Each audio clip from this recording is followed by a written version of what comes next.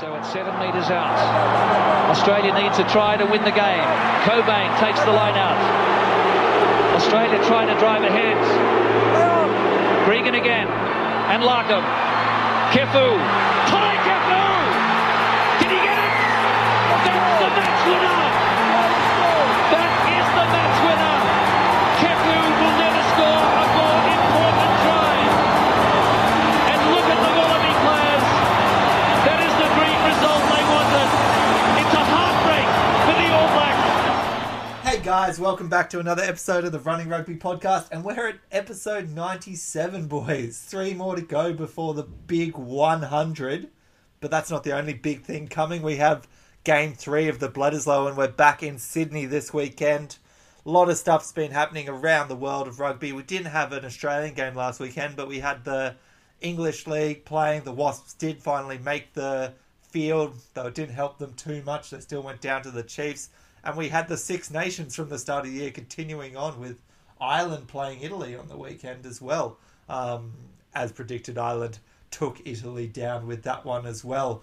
But I am joined here with Leo and Toby, and we're here to talk about Bledisloe 3, boys. We've got the teams, and we've got the announcement that the Indigenous jersey makes its first appearance for 2020. It's changed a little bit. The dark green, the white. Boys, how do you feel about the Wallabies wearing the Indigenous jersey this weekend? About bloody time. We've had 2 games already. It would have been good to see a bit more Indigenous flavour throughout. It's actually the same jersey as last year, but it's had just sort of a colour inversion, hasn't it? It's got the same design. The yellow design on the sleeves to the white, and they've removed the Aboriginal flag as well due to copyright reasons through. That's a weird thing. That happen. Okay. Yeah. But overall, it's an interesting kind of pivot on the same thing. Seeing the white on the shoulders is a bit unusual, but I mean it should contrast pretty well with the All Blacks, which, considering they went with green for the base, is probably necessary. I like it. Most of these I find interesting. I think the territory we get into is when it becomes a bit of a novelty and it's constantly changing and it doesn't really have that through line year to year, aside from just being the Indigenous jersey. I'd like to see something a bit more with a bit more continuity. It's not even the Indigenous jersey anymore. It's the First Nations, I believe they're calling it. Rennie's been referring it to now. Which is probably more appropriate, isn't it? Is that more encompassing title for the intent of the group it represents? So I have no issue with that. I like it. It's just a bit of a change up. I don't see much white on a Wallabies jersey. It's an interesting one. Some people might like it more than others. I just hope it doesn't become just a constantly changing thing every year. It'd be nice if we kind of had some sort of continuity there. Yeah, you just don't want it to be about revenue, selling a new jersey every year. I think it's a great idea. I really was a fan of that first Indigenous jersey that came out, and I've got one myself. I'd like to see us wear it more, but just to spin on that, I'd probably prefer having gold on those arms rather than the white. But it's something different, and maybe you look at changing it every couple of years rather than every year. But it's a good opportunity as well to give young artists an opportunity, Indigenous artists, to get their work out there as well. So don't see any downsides with it. Hopefully we play another good game in it. Well, we've had a pretty good record in it. Obviously, the first time we wore it a few years ago now, we did take down the All Blacks.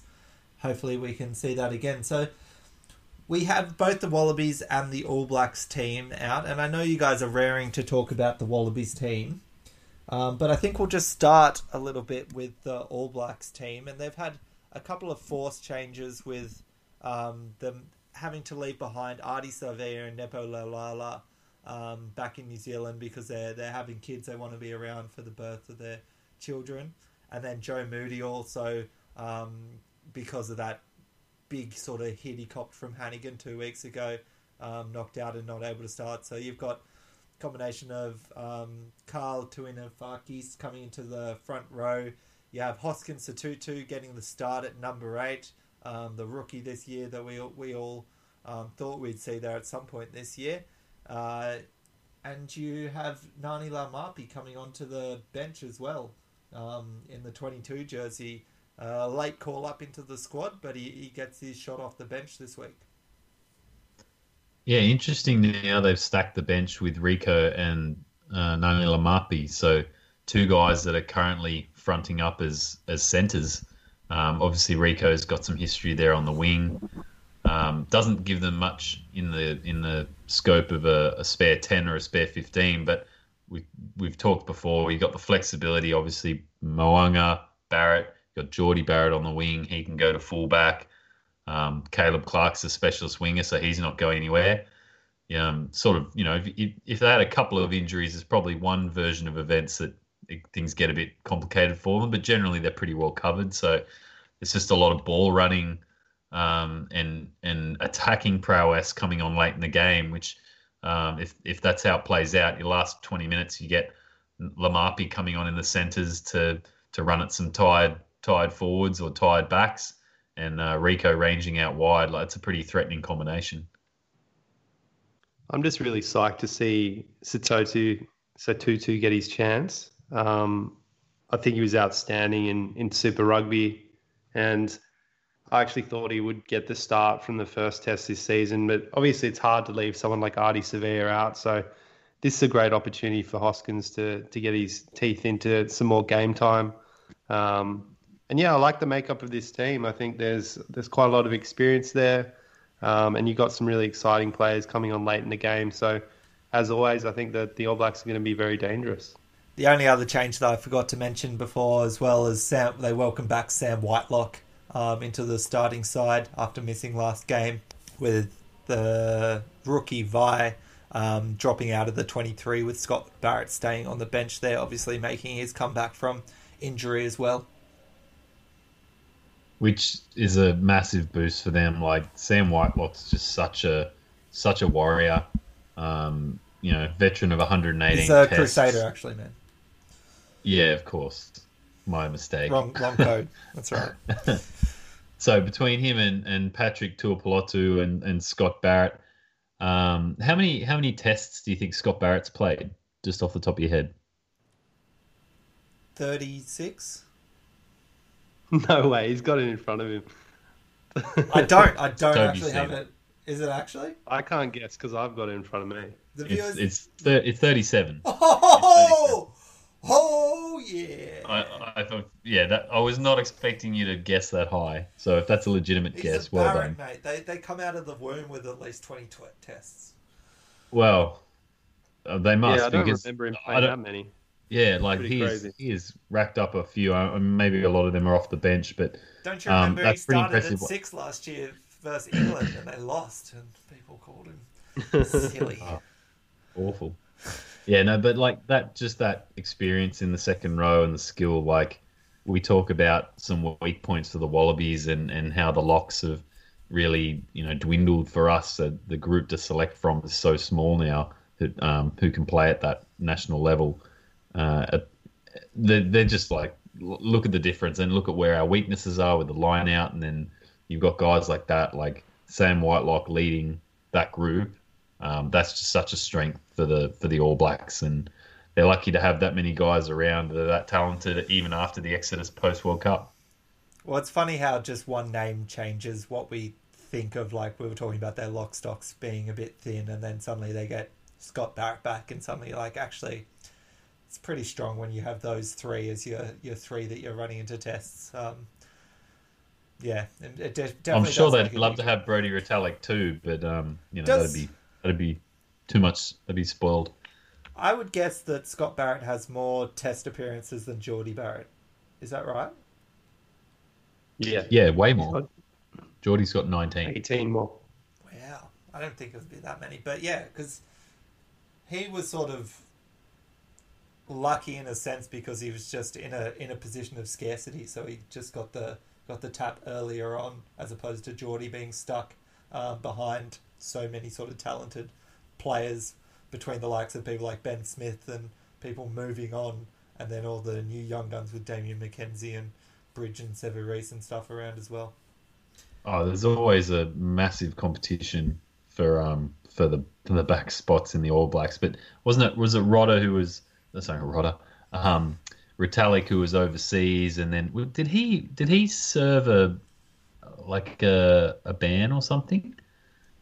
Might be inventing that. No, it might have just been his sabbatical and his time away that kept him out for a bit. So that's when the current test schedule, when teams are playing several tests a year, more than we used to see, then it's not too difficult to rack up 7 or 8 when you're the incumbent in a year.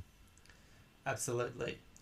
So what do you think do you think there's anything in this All Blacks team that creates new strengths from what we've seen before, or is it going to be a whole lot of the same?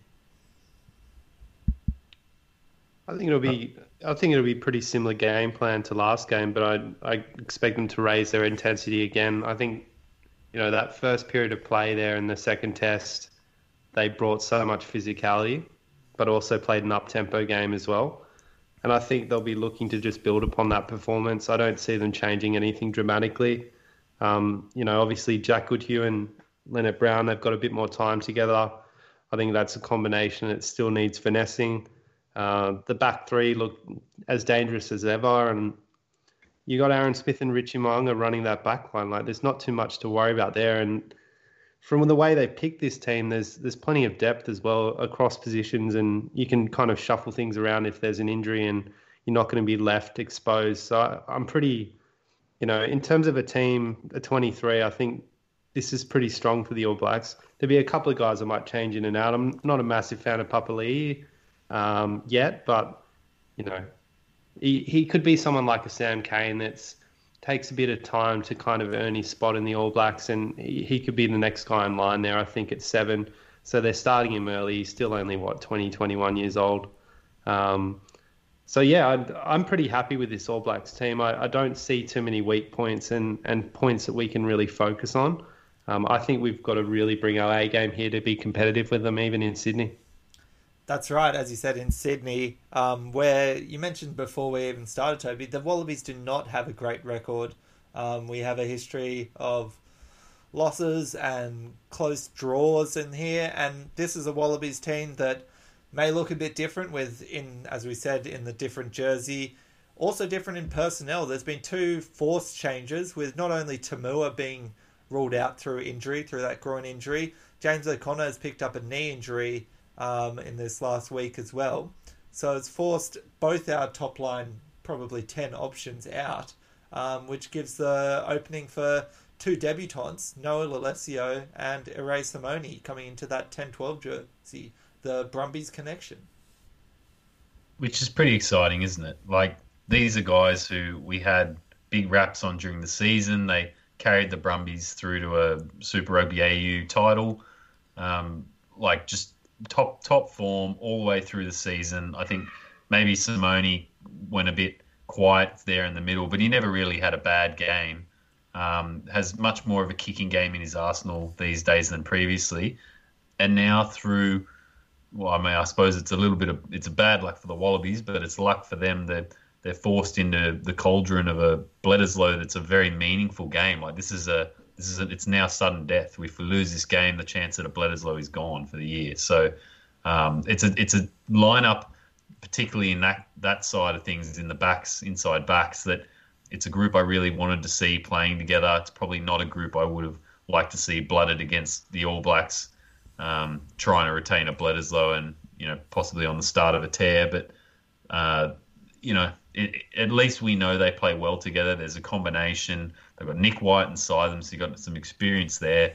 We hope that Patea playing outside Simone at 13 will be in full fitness and see out the game. It's really exciting, explosive combination, and Lolesio could just be could be the key that unlocks it all. Like, he could just be this sensational young player at this level who just bamboozles the All Blacks, and they won't really know what to expect. Yeah, and I think it would have been difficult to drop Jock from this team had he not been injured. I think this is this is an opportune time for Noah to come in. I know it's probably a little earlier than we planned to actually have him starting, but at least we're back in Australia. Takes the crowd out of things a little bit. They'll be behind him, and I think he's the type of guy that has confidence in his ability. He's performed for the Brumbies when we thought, oh, maybe he's a bit young to be starting there, and he's surpassed expectations at Super Rugby level. So I wouldn't be too surprised if he does it again here and surprises some people.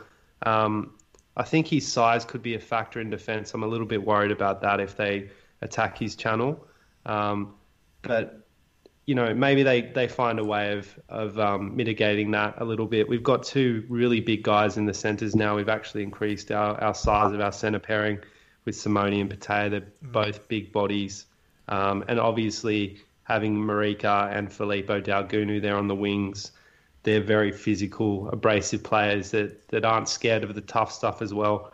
So I think in that respect, there'll be some protection for Lolesio. And obviously having DHP there at the back brings a lot of experience.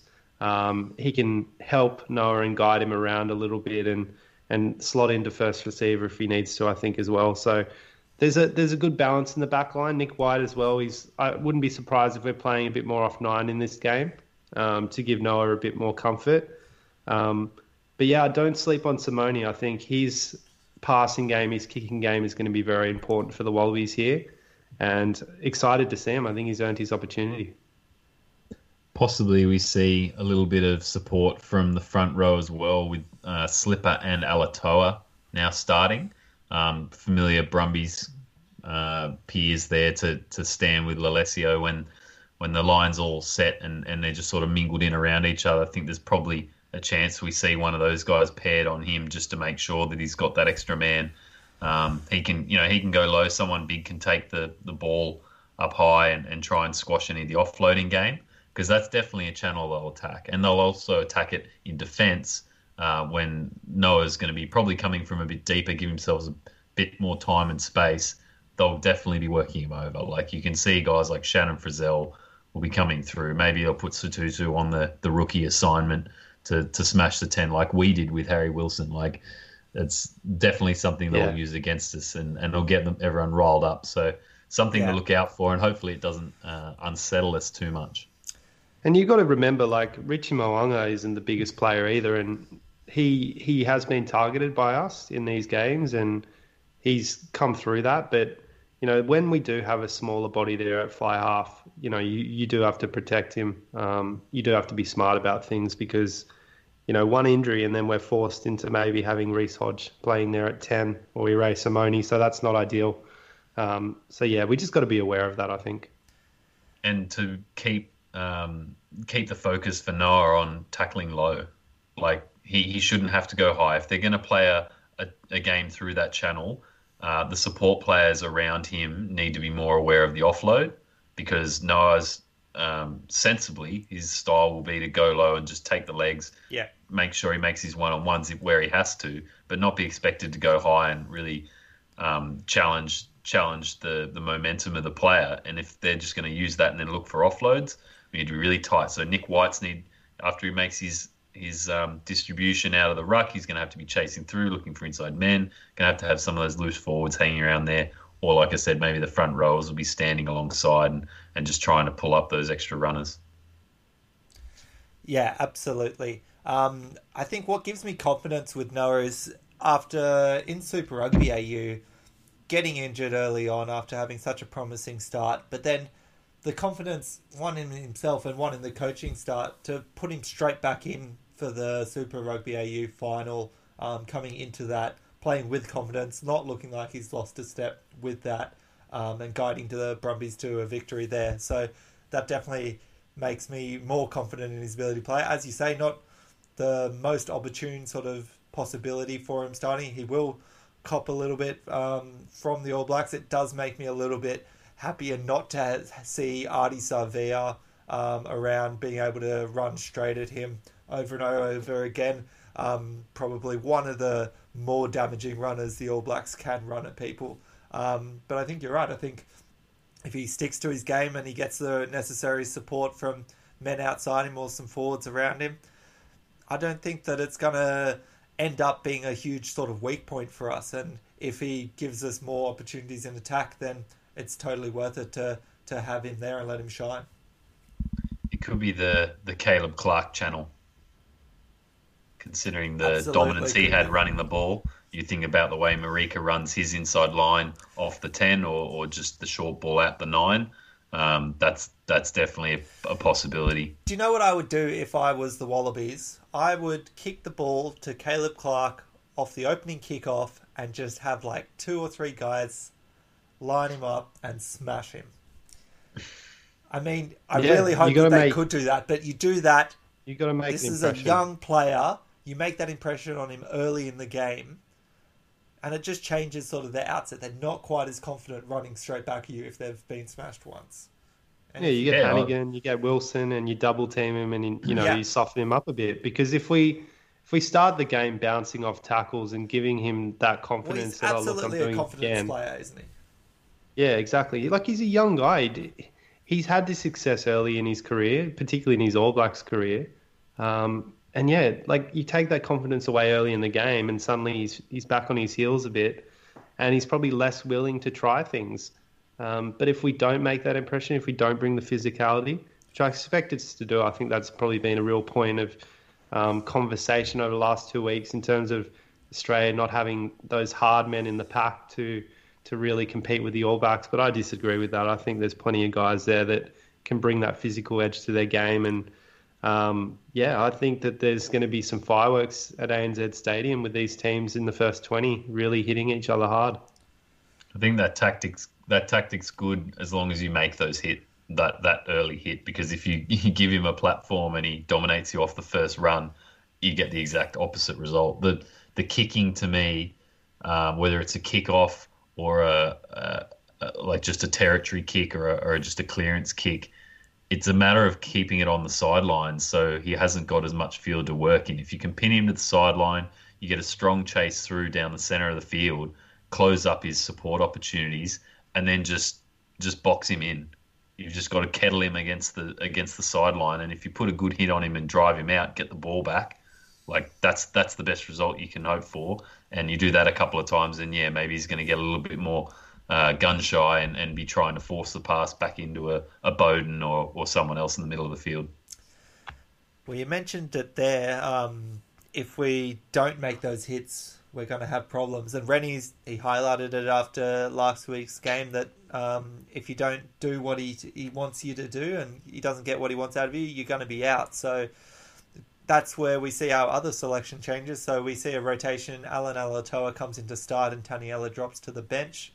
Liam Wright, completely out of the 23, joins the likes of Samu and Valentini, the one and done approach. Fraser McWright comes onto the bench. And Tom Banks drops completely out of the 23 as well. And Dane Haley-Petty starts at fullback.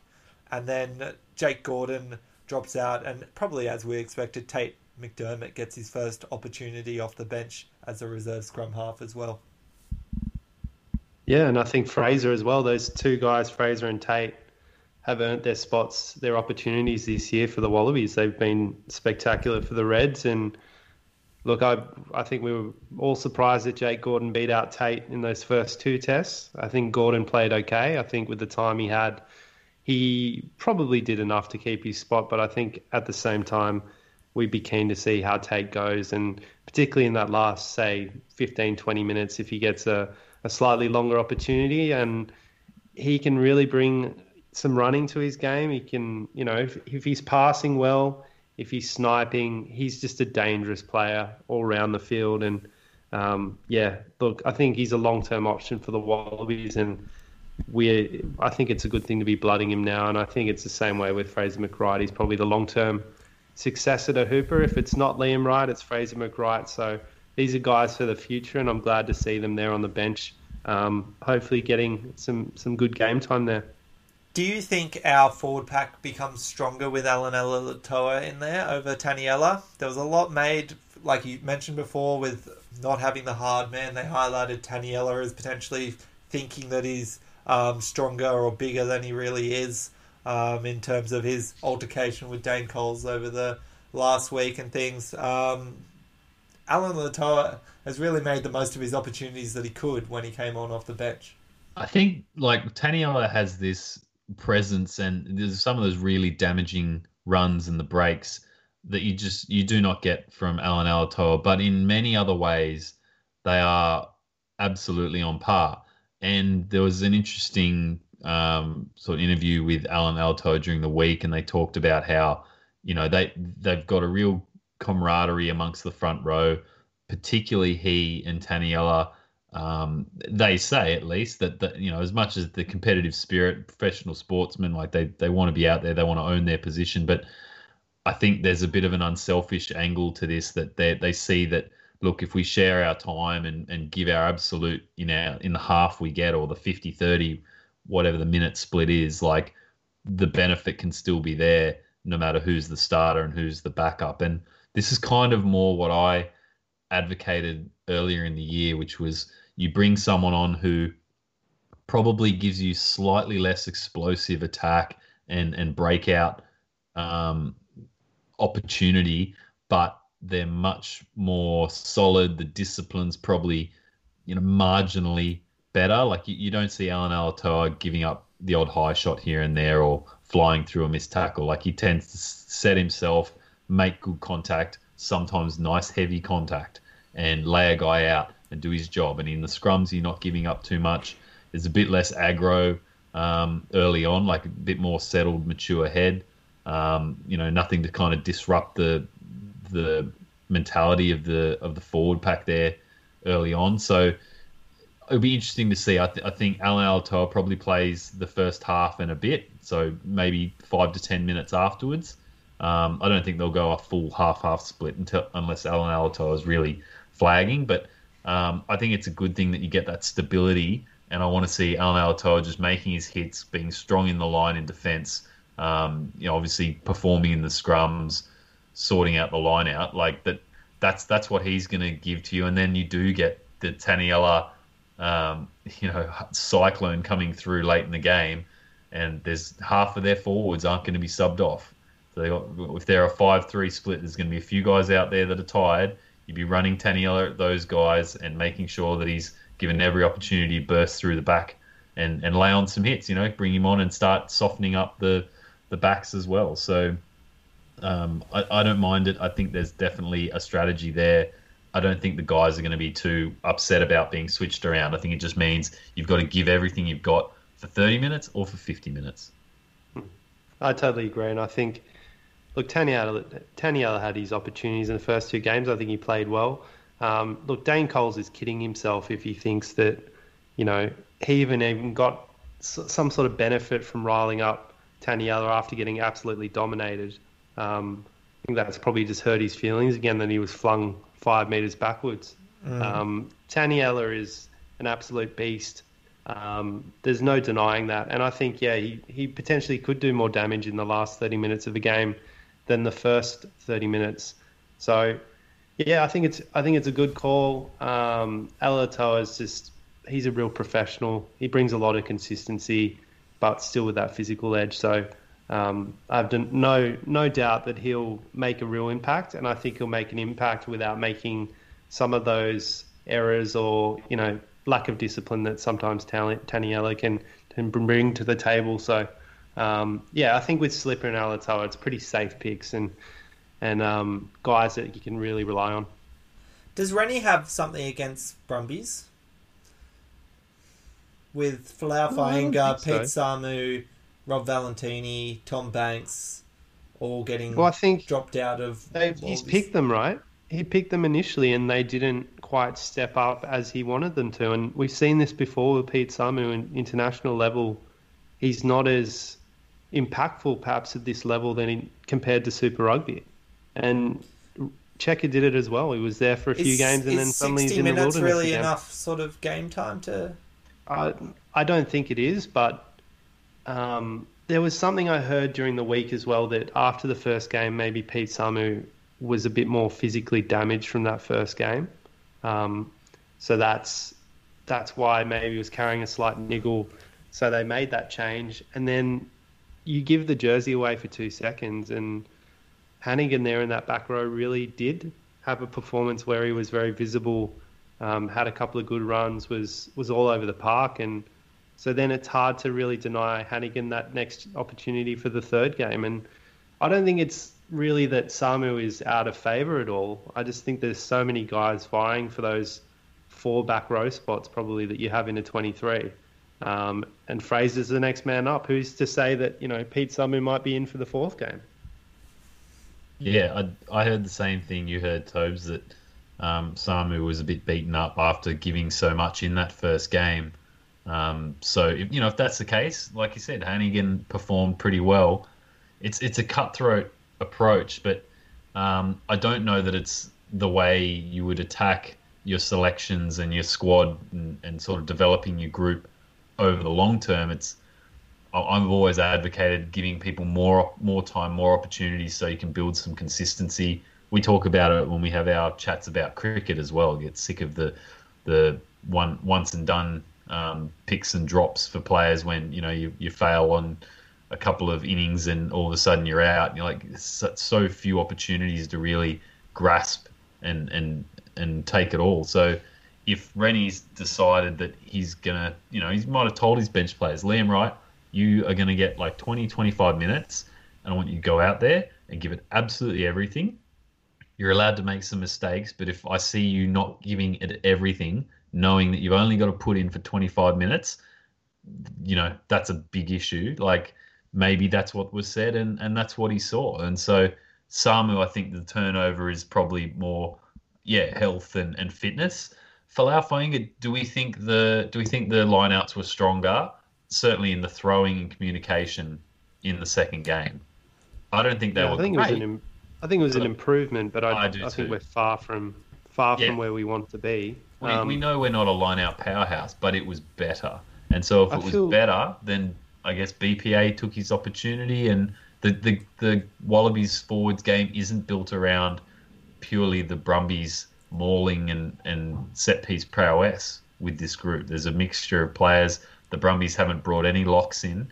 So, you can't really say it's a line-out and maul game that the Brumbies, you can't bring that DNA into the team. You don't have enough Brumbies to do that. So Folau Fainga''s skill set in that sense maybe it isn't playing himself into a spot. I would suggest that the 4 Brumbies that have kind of been selected and now left out, I think it's their own fault for that. I think their performances haven't quite, forced Rennie's hand into keeping them in the team. Banks had 2 good games that, we saw what we wanted. Nothing in special. Some respects.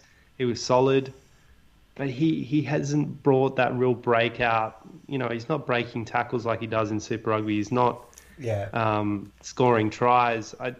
This has happened on a couple of occasions now where he's had an opportunity and not quite taken it, and it's unfortunate. But when there's someone like DHP there who brings it week to week and is a proven test performer, again, it's hard when he's healthy to leave him out of the team.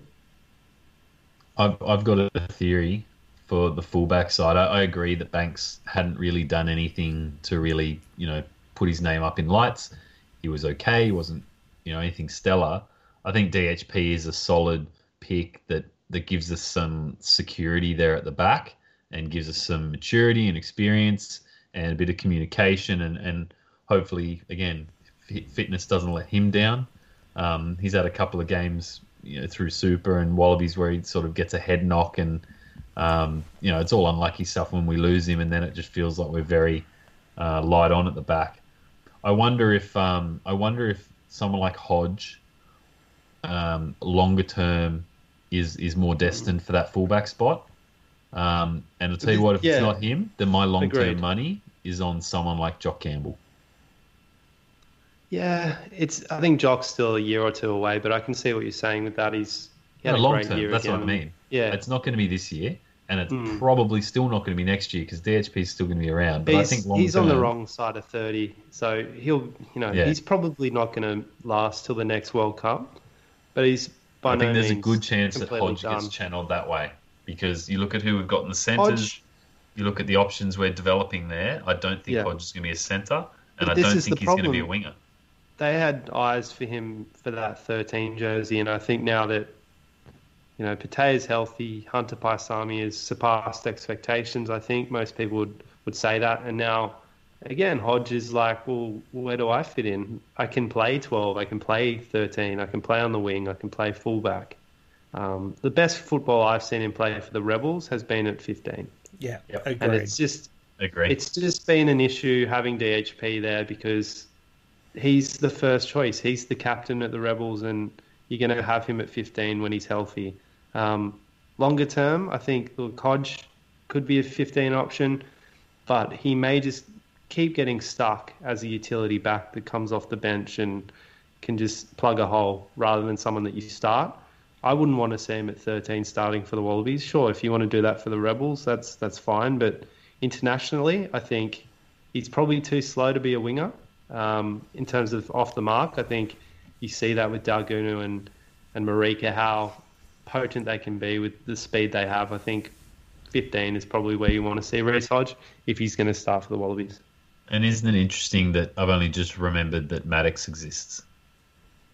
Like, Jack Maddox, again, good under a high ball, has a reasonable boot, is a strong runner, like can fend off and break the line, and yet it doesn't feel like he's in that. He's probably inconsistent. He's still. probably a He's player that needs to inconsistency. prove it at Super Rugby consistently before. That's Yeah, what I get think. his- Yeah, his but that's He why I has don't two- feel like he's there. Yeah, He's there, and he's got the talent. He's got all the skills and the talent to actually make it this level. But he's hard pressed to string more than 2 good games together at the moment. yeah. So until he does that, like you say, for a full season, similar to what Tom Banks does. Tom Banks generally has pretty solid seasons, gets to Wallaby level and doesn't quite do it. So then he's just sitting in the squad again, which is unfortunate. But you can't force these guys to take their opportunities. You put them down on paper, they run out. You know, if they're not quite cutting it, well, Rennie's prepared to move on from them, which I think creates a good amount of competition within the squad and signals to those players, look, no spot is safe. If you have 1 or 2 bad games, you're probably going to be gone. There's no favourites here. Rennie's a pretty fair guy, and he's going to pick you on form, and he's going to pick you on potential. And then if you don't meet that potential, well, someone else will. It just makes me miss old Two Dads. We were talking about it before earlier in the show, and I think we put up a few You highlights. were talking about it. I think everyone was talking about it. It's been I miss all- Matt Gitto. Matt Gitto too, Aw. but some of the highlights Remember of good Adam Drew Ashley Mitchell? Cooper versus the All Blacks have just been amazing. I don't actually ever remember there being a good Drew Mitchell. I think that was don't maybe say that. It was. It was. doing it Actually, dirty. I saw something funny this week. There was it might have been the Wallabies posted on Instagram. Name a more classic pair, or name more classic couple. Will wait, and they had the Bledisloe sitting in front of the Harbour Bridge, and you're like, yeah, okay, I get it, Bledisloe and Australian, whatever.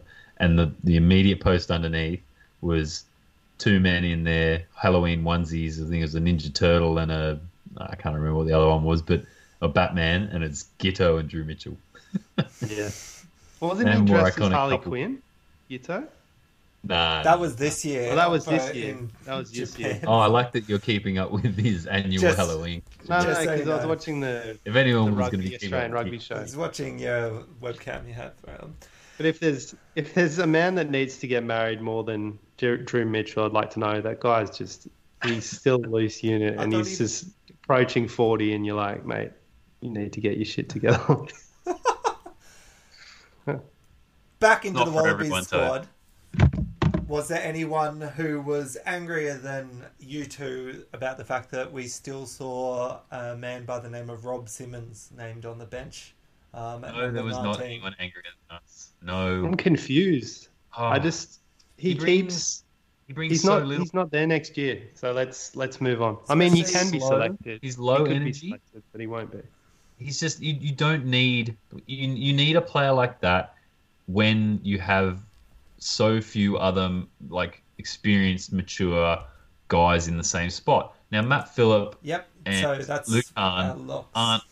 they're not 100 test veterans, but they're by no means rookies, and they've held their own in this match, in these matches this year. It's time to do away with the dead wood and get some raw brawn back in the team. Get someone off the bench who's going to be a bit unknown, give him a chance.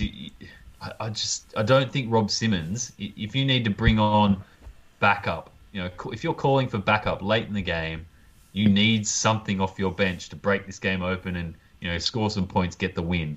No one's calling Rob Simmons. No one's putting up the bat signal for Rob Simmons. Who are you going to call? Not Rob Simmons.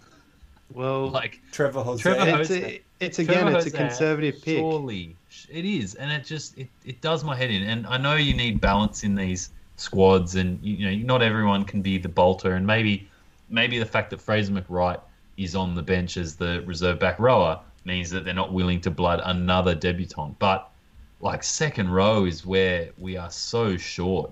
They could have easily put Naisarani on as a reserve in the 20 jersey and had Trev Hosea sitting there on the bench and bring him on energy 25 minutes, have a similar impact to the All Blacks reserve, whose name eludes me. It was Vi, but he's gone now. But yeah. Yeah, but what are we doing wasting our time with Rob Simmons, honestly? I think this could be, if we lose this game, this could be the last time that you see Rob Simmons in the 23, I think, for the remainder of the campaign, because he's a guy that probably brings it at training every session. He's on it. He's a seasoned veteran. He's got all the nous about him. But then when it comes to actually playing that last 20 minutes for the Wallabies, he's giving away 1 or 2 penalties. And apart from that, he's not doing much. He's not really making carries. He probably makes his tackles, but it's a very conservative, safe pick that I think doesn't give us too much in terms of upside for those last 20 minutes of a game. But hopefully maybe Phillip and Lukan Salakaia-Loto will just play the 80 and we won't need him. No, but it won't happen. It speaks to, I think, the fact that Rennie doesn't trust someone like Hosea yet. I think if Rodder was back in the squad, if Arnold was there, you wouldn't be seeing Rob Simmons whatsoever. It's just, you probably wouldn't even see Matt Phillip. But I Simmons would was still be in the squad, but Simmons probably would have been left out. The Waratahs, get off the side of the mall, not listening. Talk as the captain, didn't happen. I just do not see. It baffles the minds. He's like that one. He's the one. Sorry. This is my fault for bringing up Rob Simmons. I know I got to interrupt you guys. Otherwise, he'll be in London Irish. He's replacing Coleman at London Irish, isn't he? Next year. I don't know. I'll finish. If he was the type of old warrior of a Jeremy Thrush, like we saw for the Force, with just no regard for his health, putting on hits, being aggressive, not always the most skillful, a little bit ill-disciplined, but at least he made an impact. You'd accept that. You say this guy's just, giving everything he's got, and he hasn't got much left, but he's given it. But Rob Simmons is stepping out there to get a paycheck. I just don't see the. Oh, I don't know about that. No, I think he thinks that dude loves rugby. He loves playing. He's played 3 World Cups for us. He's played over 100 games for the Wallabies. He would not be still playing for the Waratahs if he was. He's won a title with the Reds. The love of the game. It's just a case of someone who's probably, overstayed his welcome in the Wallabies for the last year or two, maybe more, and we're ready to move on to a more dynamic lock.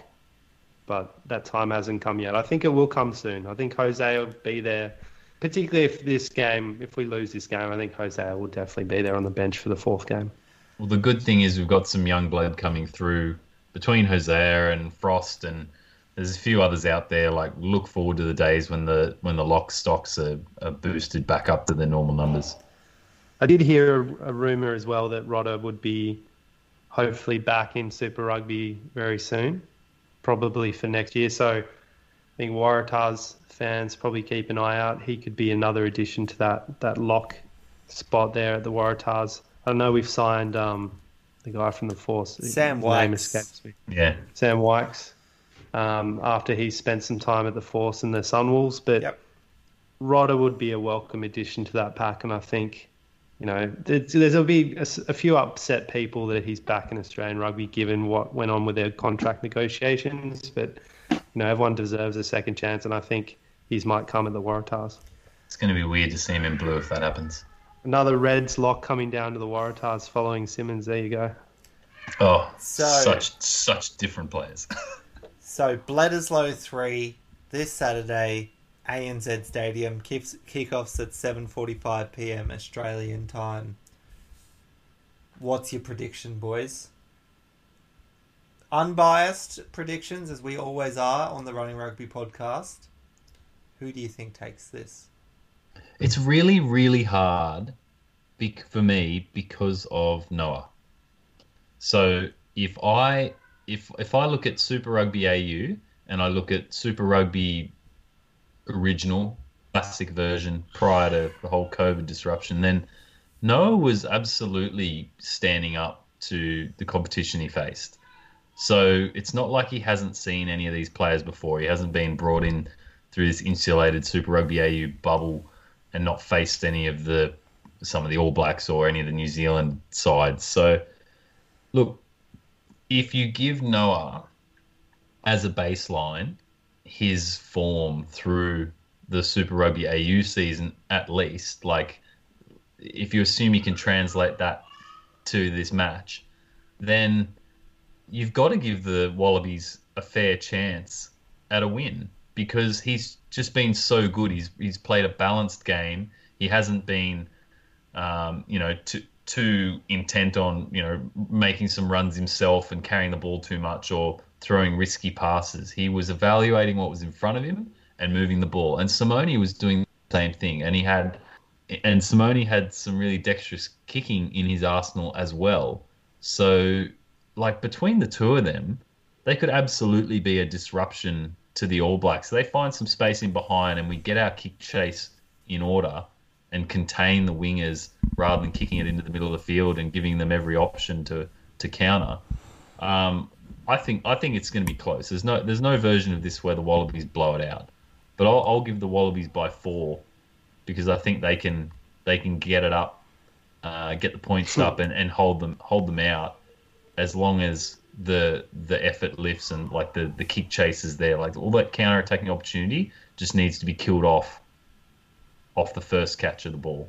Yeah, it's those errors, unforced errors, or turnovers at the breakdown that really hurt us. I do worry about the nerves of some guys like Noah, like Ire Simone. If they don't come in and have a good start to the game, if they're a little bit hesitant, I think the All Blacks will sense that and really dominate them, and then that can just stifle the backline. I'm going to have to pick the All Blacks by, say, 8 points. I think it will be relatively close, but I think the All Blacks probably are the superior team at this stage. And although my heart wants to pick the Wallabies, I think still they might be a year or so away from really getting things together under Dave Rennie. And this All Black team, I think, is starting to hit its straps again. I think that win in Eden Park was huge for them. It's really good that Bledisloe is still alive. And, I mean, a Wallabies win in Sydney would do wonders, I think, for Australian rugby, for the confidence in, for placing some confidence in the Wallabies from the Australian community. And imagine a Bledisloe up there in Suncorp where the Wallabies have, the opportunity to clinch that back for the first time since 2002. That would be huge. I just get the feeling the All Blacks are going to be a bit too much for us this weekend. But I just want to see us bring a good performance and not fall apart. If we get behind, just keep grinding away. Don't throw it out the window and start doing stupid offloads and losing your formations. I think it's important that we just keep sticking to our plan and hopefully we play with dignity and we play with some resolve and keep that scoreline respectable if we do get behind. Leah, you mentioned just the not making mistakes in kick chase. Is those the key areas? Are there any other key matchup or key area that you want to highlight for this game on the weekend? I think Toby's already picked up on a couple. So the ruck needs to be strong. We can't afford to be inaccurate at the ruck. Each player that enters the ruck to contain the ball needs to actually remove an All Black player if they're there or actually secure it, because we've thrown 2 or 3 guys in a really sloppy way, either in the side or just onto the wrong part of the ruck when someone like Sam Cane's over the ball. They're there at the right time. I think that the difference is they're physically there, they're making contact, they're just not making good contact. So you secure the ruck, you make sure they don't get easy turnovers, easy penalties, and that just takes away a little bit of possession. That lets you roll on a few more phases. That's good. The tackling last fortnight was just woeful. So no doubt they've been working on that. I don't think they will have a similar performance. That was really out of character. It was very different to the first Bledisloe. I don't think that happens again. So I'm not really focused on that as an area that I don't think they will have improved and they need to focus on. Like, it was very out of sorts the previous time. The kicking, for me, just opportunities down the middle of the field. Like, there was a mantra of kicking to space because it gave your chase more time to get up the field and sort of contain or just hold the ball in that end. And our chase wasn't good enough. So if you're going to kick to the middle of the field where there's space, you've got to be up on it. If you kick it to the middle of the field and don't chase, you just give them every opportunity to look for the space and counter. And that's all the All Blacks want. They're going to counter off our kicks. They're going to counter off our errors. So you've either got to choose that you're going to chase hard no matter what, but I would focus the kicking to the edges. So at least if you don't find the ground and it goes to the hands of the wingers or the fullback, at least they're coming off the sideline and their options are more limited. Kicking in the middle of the field without a really substantial chase every single time just leaves us really exposed, and I'm not happy with that at all. We talk about them, don't give the ball over on errors. I don't think you can plan to not make errors. I don't think you can plan to not knock it on. I don't think you can plan to not drop the ball when there's a flat pass. Like, you do everything you can, but those things just happen. So, run your lines, run your attack. If you drop the ball, you just got to be ready to scramble and attack. It's the ones you have a choice in, which is the kicking and the ruck precision, that I think is the biggest focus for the Wallabies. My biggest worry this weekend, from just checking the weather, is that it's, I think, thunderstorms. Rain. Oh yeah, it's going to be wet. Yeah. And it could be a bit sticky too. It seems like it's 15 to 23. It's not going to be particularly cold. So handling could be a real issue in this game. And we know that the All Blacks are far happier playing in the wet than we are. We do prefer a dry track. And I get the sense that with these rookies in there, it's going to make their job, obviously, in the pivots there a lot harder. If it's a wet ball, slippery, everything just becomes harder. And again, Leo, like you say, kicking, I think, becomes even more important in the wet. Tactical kicking has to be on point. We can't just be kicking straight down the throat of someone like Jordie Barrett, Beauden Barrett. They're just going to cut us to shreds. So that's a huge element, I think, that needs to be respected in the game. We can't change the weather. We can only change the way we play and our attitude towards that. And I think we just got to be aware of it and not ignore that that's going to be a factor, because it always is. When there's some severe weather, it's going to affect the game. So I think the Wallabies just need to bear that in mind and come out with a plan. There's opportunity in the bad weather. Like, we saw the wind in the first Bledisloe. We made good use of that, put bombs up, people running around underneath them, spilling the ball, getting uncertain about how they're going to contain it, and with the attacking runners or with the defense coming through. So there's probably going to be a bit of a game plan for wet weather. I don't think we've got a group of bumbling wingers, back three opposition to deal with. So it's not a matter of kick it up and hope for an error, but certainly depending on what quadrant of the field you're in, if you're clearing space, you're clearing space. You're going for territory. But if you're in the in the halfway and you're putting up a bomb, you try and land it outside the 22. You don't give them the opportunity for the mark. You bring them forward onto the ball and you put them under pressure. You give yourselves 20 to 30 meters of chase under a bomb. That's the sort of opportunity you might be able to create an error and then a set piece attack. Regardless, it's all about the chase. It's about the effort for 40 minutes, effort for another 40 minutes, use the subs correctly, and just make sure you hold the line, because it is a game of minimizing errors against a team that is just so elite in the counter. And for me, the big thing I'd love them to focus on is, I said it throughout Super Rugby with the Crusaders, and it's the same with the All Blacks, not conceding points in that sort of 5 minutes before and after halftime. Like, you need to have a mentality that you go up a gear in those last 5 minutes. As tired as people are, you go up a gear in defence. If you have the ball, even you look to slow it down. You look to get set piece going. You look to hold on to the ball and not give them a sniff, not give them an opportunity. Yeah, sure, if you're in their attacking 22, you can look to attack and you can look to pressure the chances because they don't come along too often. But it's just such a poor way to either end a half or start a half if you're conceding a try to the All Blacks. And that's what's really going to damage us. And it's what happened to us last week as well. Yeah, that's absolutely true.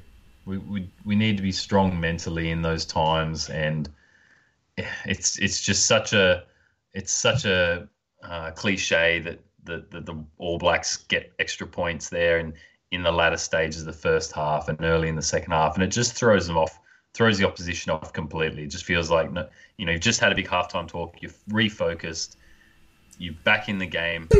Imagine it's 0-0 sort of thing, and they score points. And you're like, right, well, so much for that. Yeah. So it's got to be strong mentality, and you're right. It's not a matter of saving something for the last 10 or 5 minutes, whatever, of the half.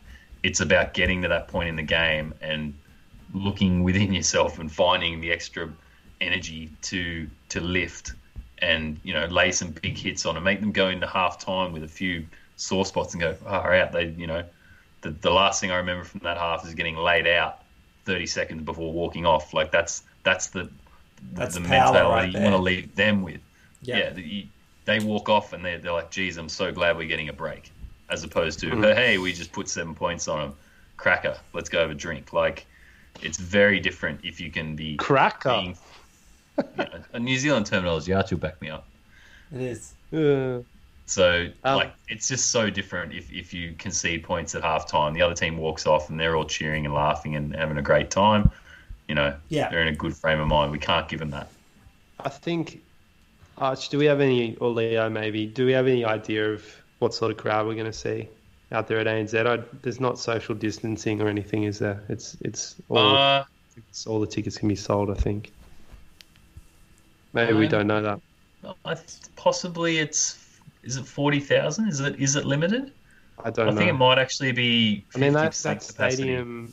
That stadium has a capacity of 80,000 at least, 82,000 maybe. Australia. You'd have to imagine there wouldn't be too many New Zealand fans travelling across because of the quarantine they have to do upon their return. Yeah. So hopefully a predominantly gold crowd. They're anticipating 40,000 fans to be there. Yeah, okay. I think it's still... That sounds like it's not limited, though. It sounds like that's only what's been sold. Don't know. Possibly. Because otherwise that's a sellout based on restrictions. But I think either way, we know what the Sydney crowd is like. The weather's probably going to, deter a few people. But there should be enough people there to have some sort of atmosphere you'd expect. And it's just a case of the Wallabies fronting up now. They've got a relatively good team there. There's a few question marks, obviously, with the rookies that have come in, and can they really come out firing? But again, like you talked about, Leo, Noah showed that he can step up to the plate and really perform at the highest level when he needs to. And I had doubts around that with the Brumbies first starting out the season and then also bringing him back for the grand final. So I think he's a guy that's proven at the highest level. It's just, this is a real pressure cooker situation for him, but I think he might relish in that. And I'm glad that Simone and Nick White are there surrounding him for a bit of support. So the only person we didn't really touch on is Tate, also probably going to come off the bench here. I know he's your favourite player, both of yours. So any last words for Tate before we close out the show? Go hard. Run the ball. Play a natural game. Tate is... Yeah, like there's a couple of things that Tate brings, which is that awareness. I don't know if he had more of a license at the Reds than he likely gets from Dave Rennie, but the quick tap and just that awareness of what's going on around the ruck, like he was really dangerous late in the game. He'd find the blindside edge when no one had slipped into that space and just have these little darting runs. He's very quick off the mark. Like Jake Gordon and Nick White are quick too, but I think probably off the mark that first 10 or so yards, Tate might have him. And I don't think I don't think the All Blacks so much are a team that's going to allow one break in that area and, he's home and hosed getting a try from anywhere on the field.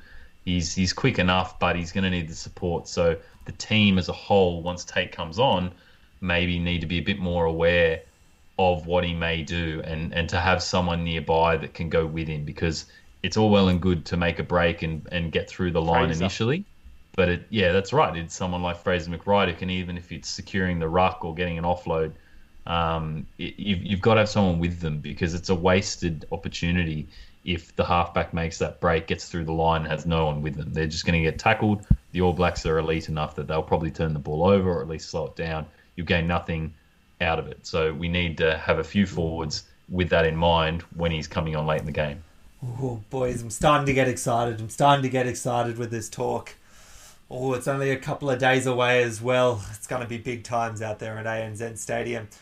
Look, guys, before we close out the show, we do understand there is other rugby happening around the world this year, this weekend even. Six Nations proper is kicking back off this weekend. Still the start of the year tournament going on, as well as Super Rugby South Africa, or Unlocked as people are calling it. I think we've made a conscious decision not to continue to cover that, since we won't be seeing the Springboks in the Rugby Championship. But the Six Nations, Toby, what do we have this weekend? So, final round of the Six Nations. We got 3 games up here in the Northern Hemisphere. Wales taking on Scotland in Wales, Italy taking on England in Rome, and you've got the final game there, France taking on Ireland in Stade de France. And it's actually quite an interesting end to this 2020 Six Nations campaign. I believe from the table, you've still got Ireland, England and France with a chance to win this title. England are the favourite given they're playing Italy, and if they were to win that game, and particularly with a bonus point, I think you'd safely say they take the title. But if Italy can mitigate some of the points in that game and England just win with the standard points, I think Ireland still has a chance to actually win that if they can beat France in Paris. So it's going to be a tough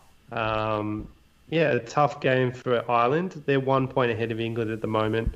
They would need to win that game to actually clinch the title. So plenty of action right up to that last game, and I think that's probably the pick of the games, France versus Ireland. So if you're watching, get behind it, and I think it's going to be an exciting end to that campaign. And then, as we've talked about, they'll be going into the Eight Nations campaign at some point next month. So for those of you that may not remember back to February times, the start of this year, the big sort of upsets in this was France taking down England in the first game of the year, 24-17 in Paris. And then England continued to take down Ireland 24-12. So that's how you've got this sort of three-way tie that's emerged, with them all winning all of their other games. But looks like there'll be, quite a showdown there in Paris. France versus Ireland. Be a good one to tune into as well, if in the Blood is Low hangover that I'm sure we'll have this weekend. That's about it from us today. Make sure you're tuning in to all our socials for any extra news, any late injuries or changes to rosters. Hopefully everyone's tuning in to watch this game. Blood is Low 3, it's going to be special. Win, lose or draw. It's going to be an exciting times for the 4 debutants potentially coming on for the Wallabies as well. You can follow us on Facebook and Instagram at Running Rugby Podcast, or on Twitter at The Running Rugby Pod. Otherwise, make sure you have press the subscribe, like, rate our podcast on Spotify, Apple Podcasts, or any other platform that you choose to use. From all of us here at The Running Rugby Podcast, on our 97th episode, keep on running. Run.